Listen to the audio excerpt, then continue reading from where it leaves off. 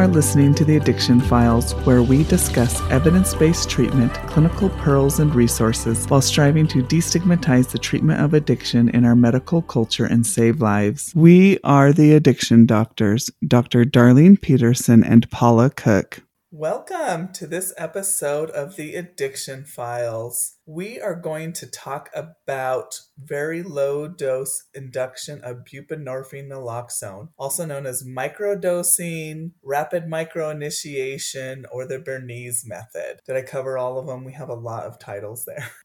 Yeah. What we're going to talk about is we're going to just do a quick primer about buprenorphine, just as a refresher and for any new listeners, and then talk about when would you want to use this method, some of the barriers for traditional initiation, and then give you a couple different examples of some protocols. And there are a lot out there, and we're just going to touch on a few of them. Paula, kind of just jump in, tell us a little bit about just buprenorphine. Well, buprenorphine is a partial opioid agonist and kappa opioid antagonist. It is indicated for the treatment of pain and also for the treatment of opioid use disorder, depending on the formulation that you use. So for our purposes in addiction medicine, we use buprenorphine, specifically the dual product buprenorphine naloxone, as a medication to treat opioid use disorder. It's very helpful as the partial opioid effect relieve withdrawal and have an effect on opioid craving, therefore reducing positive urine drug tests for opioids and improving retention and treatment. Also, we have good data now to show that buprenorphine treatment for OUD does reduce death and mortality in general, and that data actually comes from studies that were done quite a long time ago. Buprenorphine can be prescribed in the outpatient setting, which is very important, thanks to the Data Act of 2000. Prior to that, we only had one medication option for treating patients with opioid use disorder, and that was methadone. Methadone is an effective medication with robust data to support its use. It's been around since the 1960s, but the barrier and the challenge to using methadone for the treatment of opioid use disorder is that it used to, and it still does require, administration and monitoring by a federally regulated opioid treatment program. If you refer a patient or if you have someone who needs treatment for their heroin use or their prescription drug use, and methadone is a good fit for them, they can't just come to your outpatient clinic or your emergency room or your hospital and be treated with methadone as a maintenance medication. They have to go to this clinic specifically, and they dose early morning every day, etc. Buprenorphine, being an outpatient medication, that's a controlled substance, Schedule 3, that is indicated for the treatment of opioid use disorder, has been a sentinel medication in terms of its efficacy and its use. At relative ease of use, although it does have some little nuances to it, because of the rising and expanding number of opioid-related deaths, it's becoming a kind of a medication of importance, right?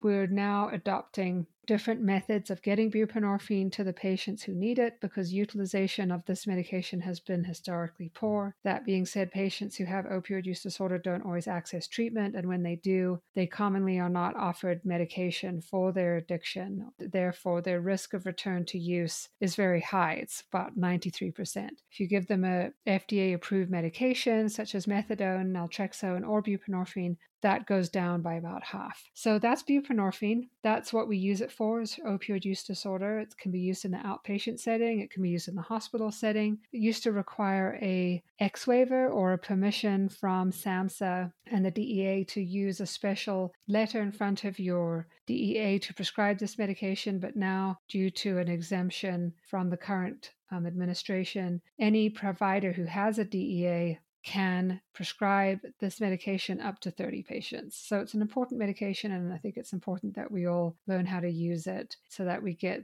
more patients access to it. That's fantastic. All right, so what we need to talk about next is, when do you use traditional initiation versus doing low dose initiation? Tell us a little bit about just the traditional induction of buprenorphine, Paula. Most of us are doing this in outpatient clinics, you may do witnessed inductions in the clinic, or you may be doing home inductions. And some clinics it's kind of 50-50. What do you typically do for your traditional inductions? Well, traditional inductions, traditional ways to start someone on buprenorphine are well documented, and there's lots of instruction, especially when people go through the X-waiver training. You'll get educated on how to do this. The reason why we need education around induction protocols is because of the nature of buprenorphine having very high affinity for the opioid receptor. So with that high affinity, if you give someone buprenorphine too early while they still have full opioid agonists occupying their mu opioid receptor, buprenorphine almost invariably will have a higher affinity for the receptor than the full opioid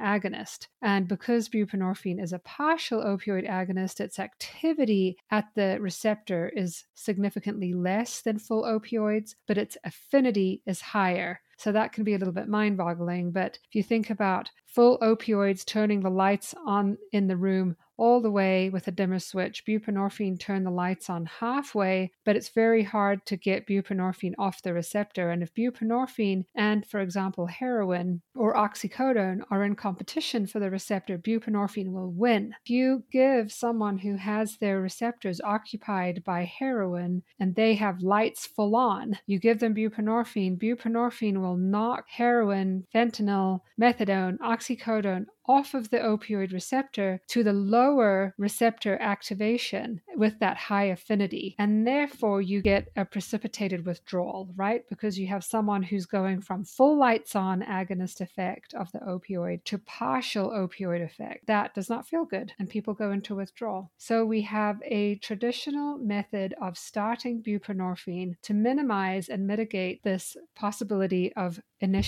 precipitating opioid withdrawal in our patients. And the way that it is described in like the ASAM national guideline and PCSS and SAMHSA is to wait for our patients to be in some level of withdrawal from their full opioid agonist before we introduce buprenorphine into their CNS. So the recommendation is to take the history. If they are using short-acting opioids such as heroin or hydrocodone or morphine, wait 12 to 24 hours and have subjective and objective evidence that they are in at least moderate withdrawal. And I think all of us who do this a lot, we all have our tips on how we determine that and how we advise patients to determine that. Historically, most of this used to happen inpatient, and we would observe patients and make sure that they were in sufficient withdrawal before observing them take their initial dose of buprenorphine. Now, most people start buprenorphine in the outpatient at home, or if they're in the emergency room, maybe they start it in the emergency room or even are given some buprenorphine naloxone films or tablets to take with them, and they do it in their own time with these instructions. So they start buprenorphine naloxone when they're in withdrawal. They've been using long-acting opioids. They have to wait even longer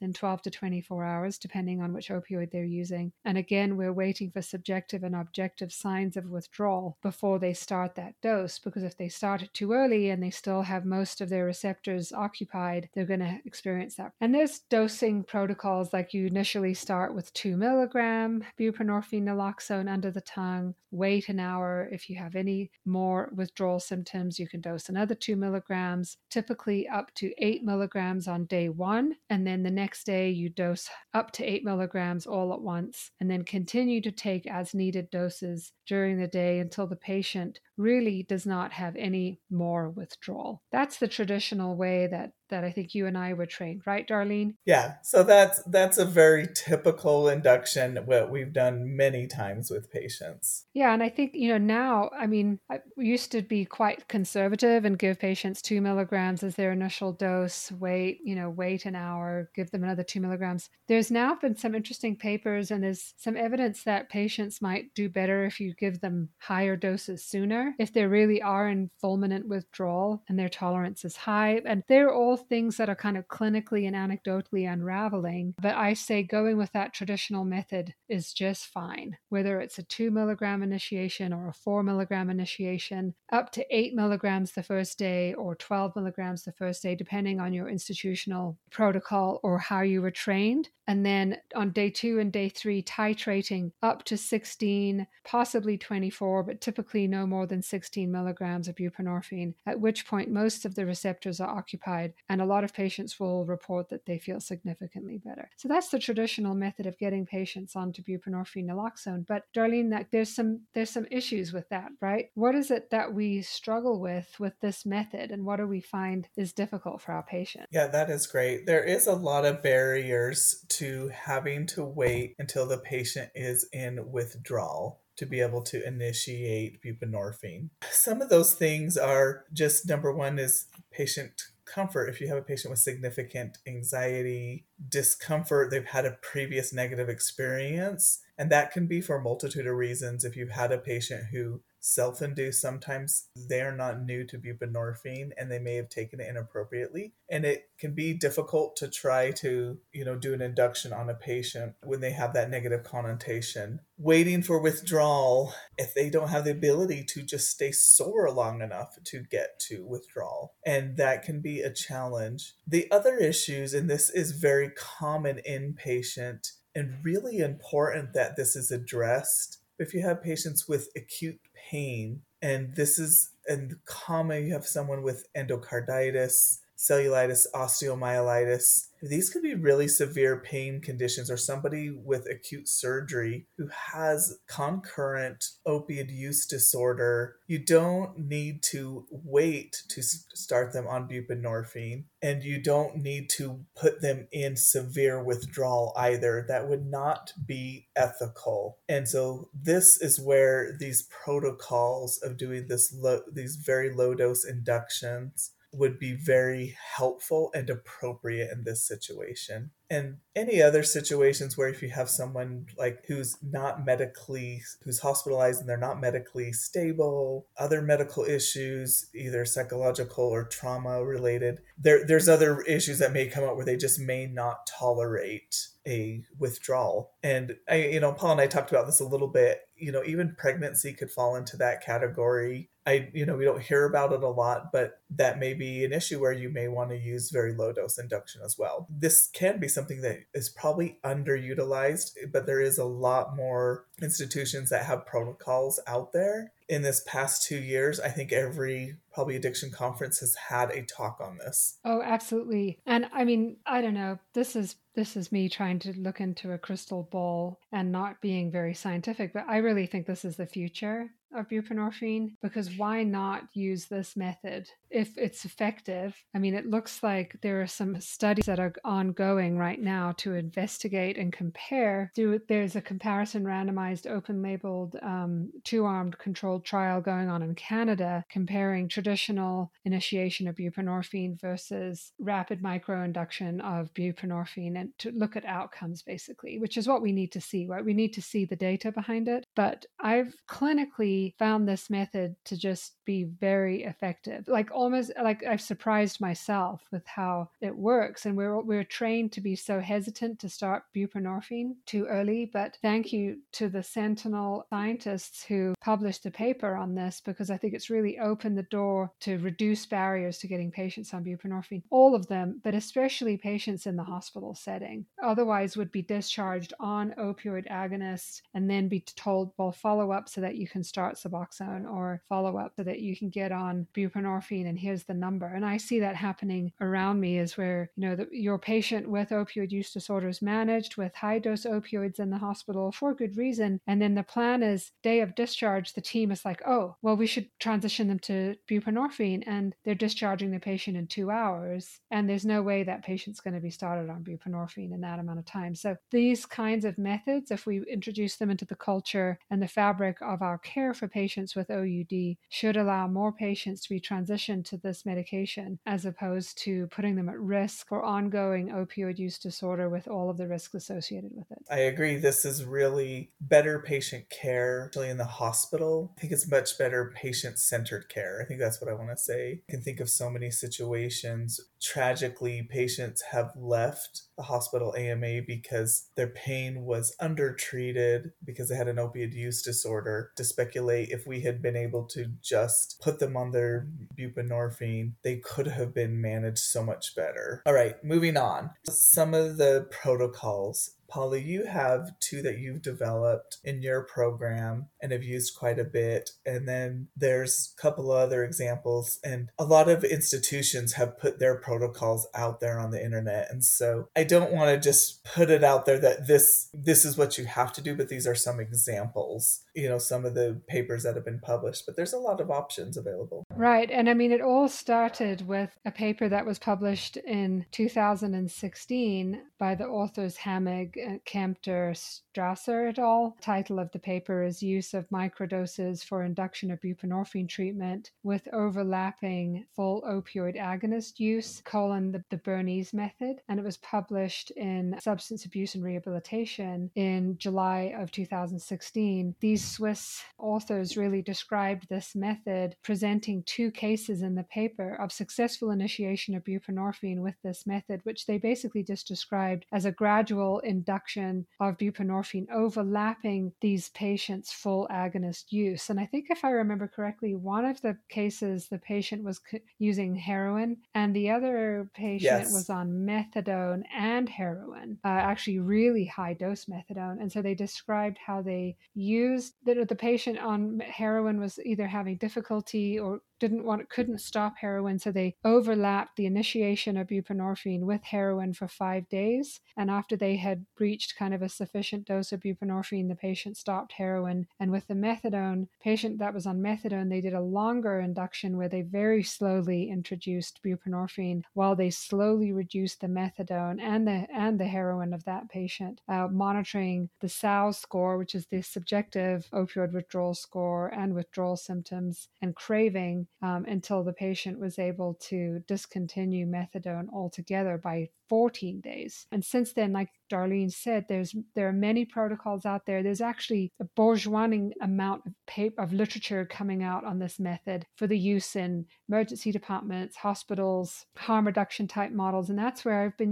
have the experience of using it the most, is one in the hospital setting, for a consult service, or for inpatient medicine for your own patients. And then two in a clinic. And the clinic that I was using this is just a high risk clinic. Patients who continue to have very high risk behaviors typically have difficulty transitioning to buprenorphine. And so we just started overlapping them with very low dose buprenorphine while they were cutting back on most of them using heroin. And the way that we did that was actually, I think I just used the Bernese method exactly. And that's on day one, you just instruct patient while they're still using their opioid, which of course you have to do all the counseling around and harm reduction type education, because patients are knowingly continuing to use heroin, but then you instruct them or educate them to start taking very low dose buprenorphine. So we would use 2 milligram films of the buprenorphine naloxone product, tell the patient to cut it into a quarter or even less. And of course, this is all off label because the use of this particular medication in the prescriber's guide is to use only 2 milligrams as a full film. They don't recommend cutting the film. And I don't know, Darlene, if you heard this in the AAAP conference, there was an excellent talk on this topic, and they were talking about the danger of cutting buprenorphine Suboxone films because there could be, there's variable concentrations of buprenorphine in a single film. And I'm like, well, that's interesting consideration. But I typically have used this method because the alternative method would be using a buprenorphine patch to transition people to a dose of buprenorphine that starts to elevate. And in a Medicaid population anyway, the patch is just not an option. Yeah. Do you want to talk about the exact way of doing it, or what do you want to do? Okay. Yeah. And so this protocol I use in the hospital setting and in the outpatient setting. So like I was saying, on the first day, while patients are still either on their full opioid agonist in the hospital, like they're still on their hydromorphone or their hydrocodone, or in the outpatient setting, they're still using their heroin, initiate them with 0.5 milligrams of buprenorphine and see how they do. They might have some mild withdrawal, but typically they don't. And then on day 2, continue the same amount of full opioid agonist therapy, and you give give them another dose of buprenorphine, 0.5 milligrams. So that's a quarter of a Suboxone 2 milligram film. On day 3, increase the buprenorphine to 1 milligram, so half of a Suboxone 2 milligram film, while continuing the opioid therapy. This is when you have the luxury of time. And day 4, then increasing the buprenorphine to 2 milligrams and cutting your opioid use down in half. So cutting either your prescribed medication in the hospital in half, or encouraging the patient to really cut back on their heroin use. And then on day 6, increase buprenorphine up to 6 milligrams. So going from 2 to 4 milligrams. So you go 2 milligrams BID. And then on day 7, increasing it to 6 milligrams and stopping all other opioids, and then escalating from there on out to a typical maintenance dose of Suboxone of 12 to 16 milligrams a day. Now, I've also do it quicker than that as well. So when you have patients in the hospital and you have a week to do this, I found this to be very effective. You can take your time. You don't risk precipitating withdrawal. You keep them comfortable on their full opioid agonists for the first for 5 days while you're getting the therapeutic level of buprenorphine in their system. And buprenorphine's not rapidly knocking all of those full agonists off of the receptor. There is a more rapid method that you can do when people would otherwise be just reusing. So I use this in the outpatient setting when patients are ready to use heroin again. Instead of doing that, take a really micro dose. I think we're trying to avoid that term, but a very, very small dose of buprenorphine instead of using heroin. I tell them to use it would ideally be 0.2 milligrams of buprenorphine. So like an eighth of a Suboxone film, 2 milligram film under the tongue. Wait 2 hours. And if they still having some withdrawal and they're not having precipitated withdrawal, take another microdose, 0.2 milligrams, and do that again during the day until they get up to 4 milligrams. Then the next day, basically then resume a traditional induction method where they stop taking their full opioid agonist and they take 4 milligrams. Again, ensure that they don't have any withdrawal precipitated from initiating the buprenorphine, and then continue to titrate up 12 to 16 milligrams. And, you run the risk if you do this method of definitely precipitating withdrawal. You can use a buprenorphine patch by placing it on the skin while patients are still using or stopping their opioids, and then beginning the small doses of buprenorphine to kind of overlap and give them a little bit of a steady state. And that works as well. So and this is off-label. The is. buprenorphine patch is only FDA approved in the US for pain. And so that is the challenge that you have, is when you're in the hospital and it's for moderate, and it's typically in a non-opiate naive patient, which we really would not be dealing with a patient who is non-opiate naive. But in a hospitalized setting, and when you're managing a patient, that's where typically they're using the patch. But like Paula said, we find it quite difficult to sometimes use those with a lot of insurers, because you're not going the cost wise and effectiveness, and especially because you're using it off label. So that's going to be a little more challenging. But when you're in the hospital and you do have a patient who has a pain or a chronic pain that's acutely exacerbated in that setting, it may be appropriate, and you actually are using it in an appropriate setting, and it could be approved. Yeah, and I think the future lies with using long-acting injectable buprenorphine as a form of initiation. I know that there are studies now looking at the long-acting, the weekly injectable, and just giving it when people are just beginning to have withdrawal, not waiting 24 hours and not waiting a 7-day period. Sublingual buprenorphine stabilization before giving the long-acting injectable. So anyway, these are all things that are emerging, and we'll wait to see comes of those kinds of protocols, because that would be very helpful if someone's in the emergency room in early withdrawal, or they want help transitioning to buprenorphine, just giving them a long-acting injectable and the slow release, slow titration of buprenorphine onto their own receptor as their full agonist receptor activity slowly declines seems to help, and they don't experience precipitated withdrawal. Now, now. There's no protocols that I know around that, and it's all investigational, but it'd be interesting to see what that looks like in the future, right? Right. And there are some good talks, and I believe it was either CSAM or ASAM last year. Yeah, the buprenorphine injectable in the emergency room setting. There are some studies, and they do have some basic protocols with that. Yeah, I mean, look those up. They're really helpful if you're in that setting because they are Yeah, doing some studies on that. But Paula, right. what do you want to do a little bit of your protocol because you used the buprenorphine patch? When did you take that off, on day 2 or 3 typically? And what dose would you usually start with? Well, it depends on the patient's tolerance to opioids, but I typically put on a 10 or a 20 microgram patch because most patients that seem to have high tolerance, 20 microgram patch is fine, but 10 microgram patch for kind of moderate tolerance, Like 20 like microgram patch. less than 80 morphine mill equivalent kind of thing. Yeah, I guess so. 80 or higher, and then very high tolerance. Like, we're getting into the 2 and 300 morphine milliequivalents put on a 20 microgram patch. And then once the patch is on, the next day you start with the same basic protocol, and you just hope to reduce the risk of precipitating withdrawal. So you give them 0.25 milligrams or even 0.5 milligrams of sublingual buprenorphine, and you can either dose that again on day 3, increase it to 1 milligram or 1 milligram BID on day 4, and then take the patch off on day 4 or day 5. I'm never in too much of a hurry to take off the patch because it has this kind of a slow onset of action. And if it's helping people stay stable, as long as they're not having precipitated withdrawal, we can take the patch off on day 4 or 5. And then at that point, we know they're not going to have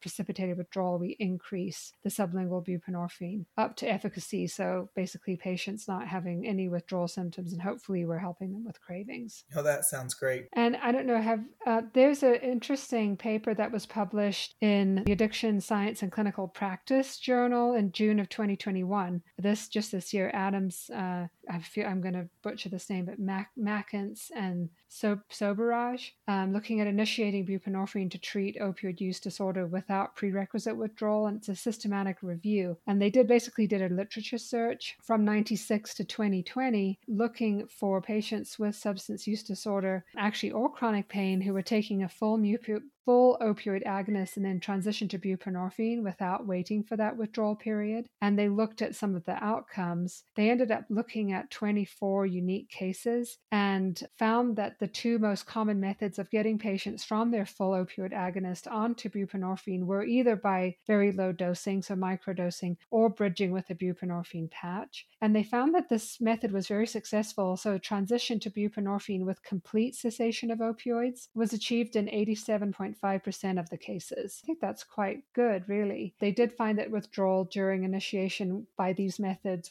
occurred in about 58% of the cases. However, the majority of them were very mild. So very mild withdrawal symptoms that you can treat with adjunctive medications like clonidine, trazodone, hydroxyzine, etc. I think that's a really nice study, and I know there's other studies that are ongoing to look at various protocols to see if we can do this better. What about you? What have you found clinically to be helpful? I'm like you, Paula. I think still that kind of sentinel paper, like the Bernese method, I've kind of done basically a very similar protocol to that. I don't do as much inpatient like you have done. I haven't used the patch a lot. Some of us have used it like tapering. I have probably done that more. Just a few examples of different microdosing options. The Bernese method traditionally is described as, and the milligrams that we are describing is the buprenorphine component in the buprenorphine naloxone. So day 1 is 0.25 milligrams, and then day 2 is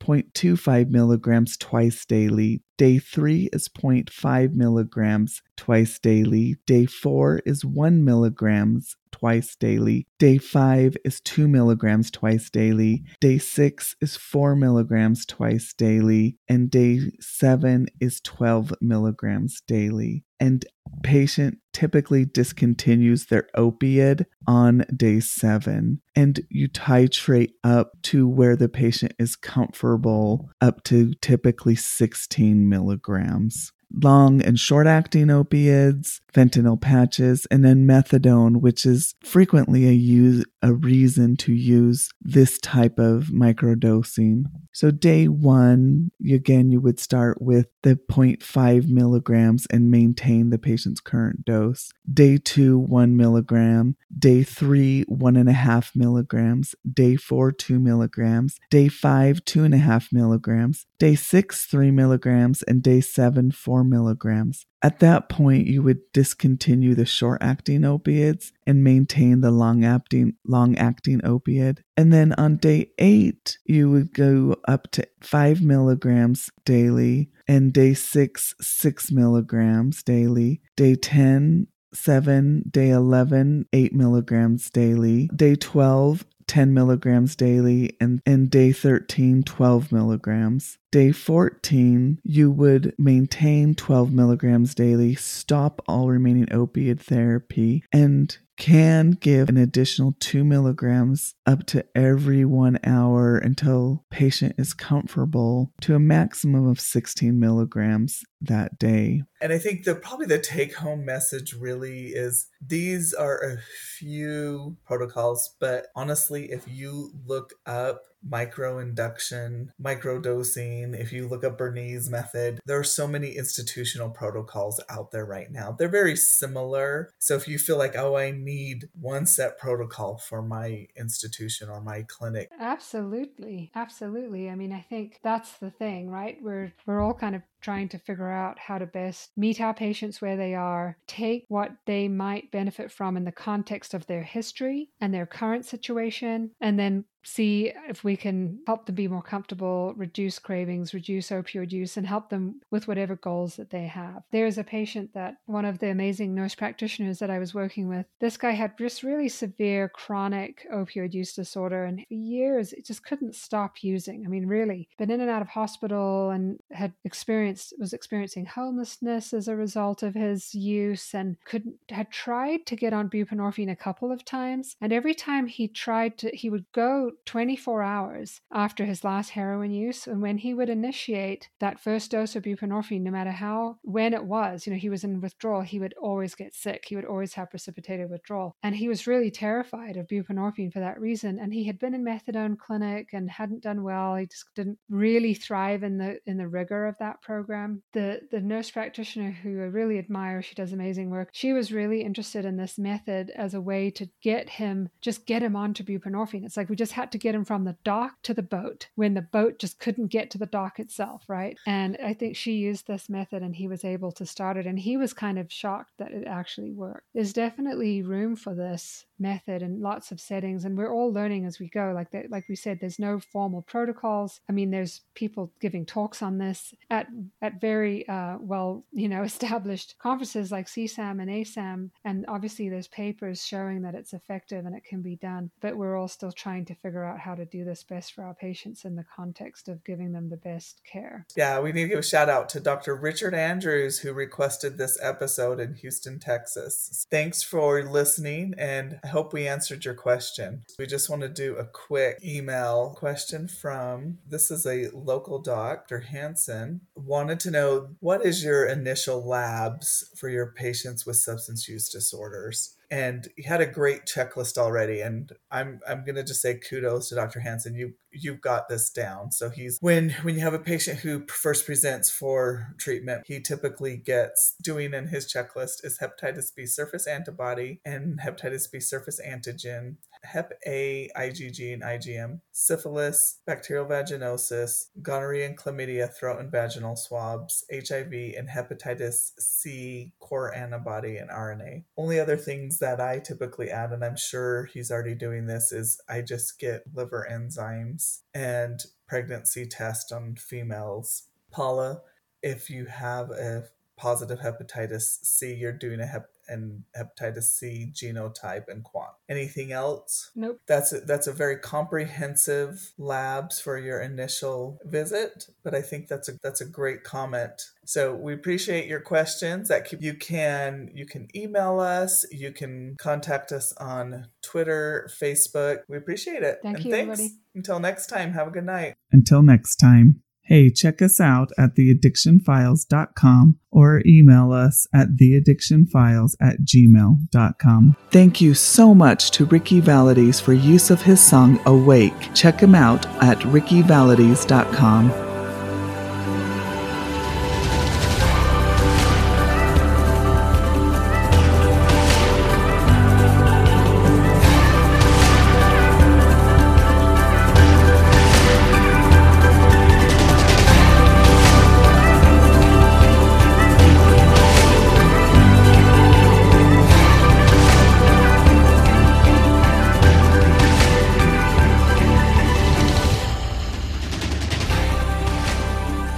Content of the podcast are for entertainment and education purposes only. Hosts and guests are not responsible for any harm caused by information obtained from this source. As each person is unique, you're advised to seek the advice of your own healthcare professional to treat any medical conditions you may be having. Opinions expressed on the show are those of the Addiction Files and not of our respective employers.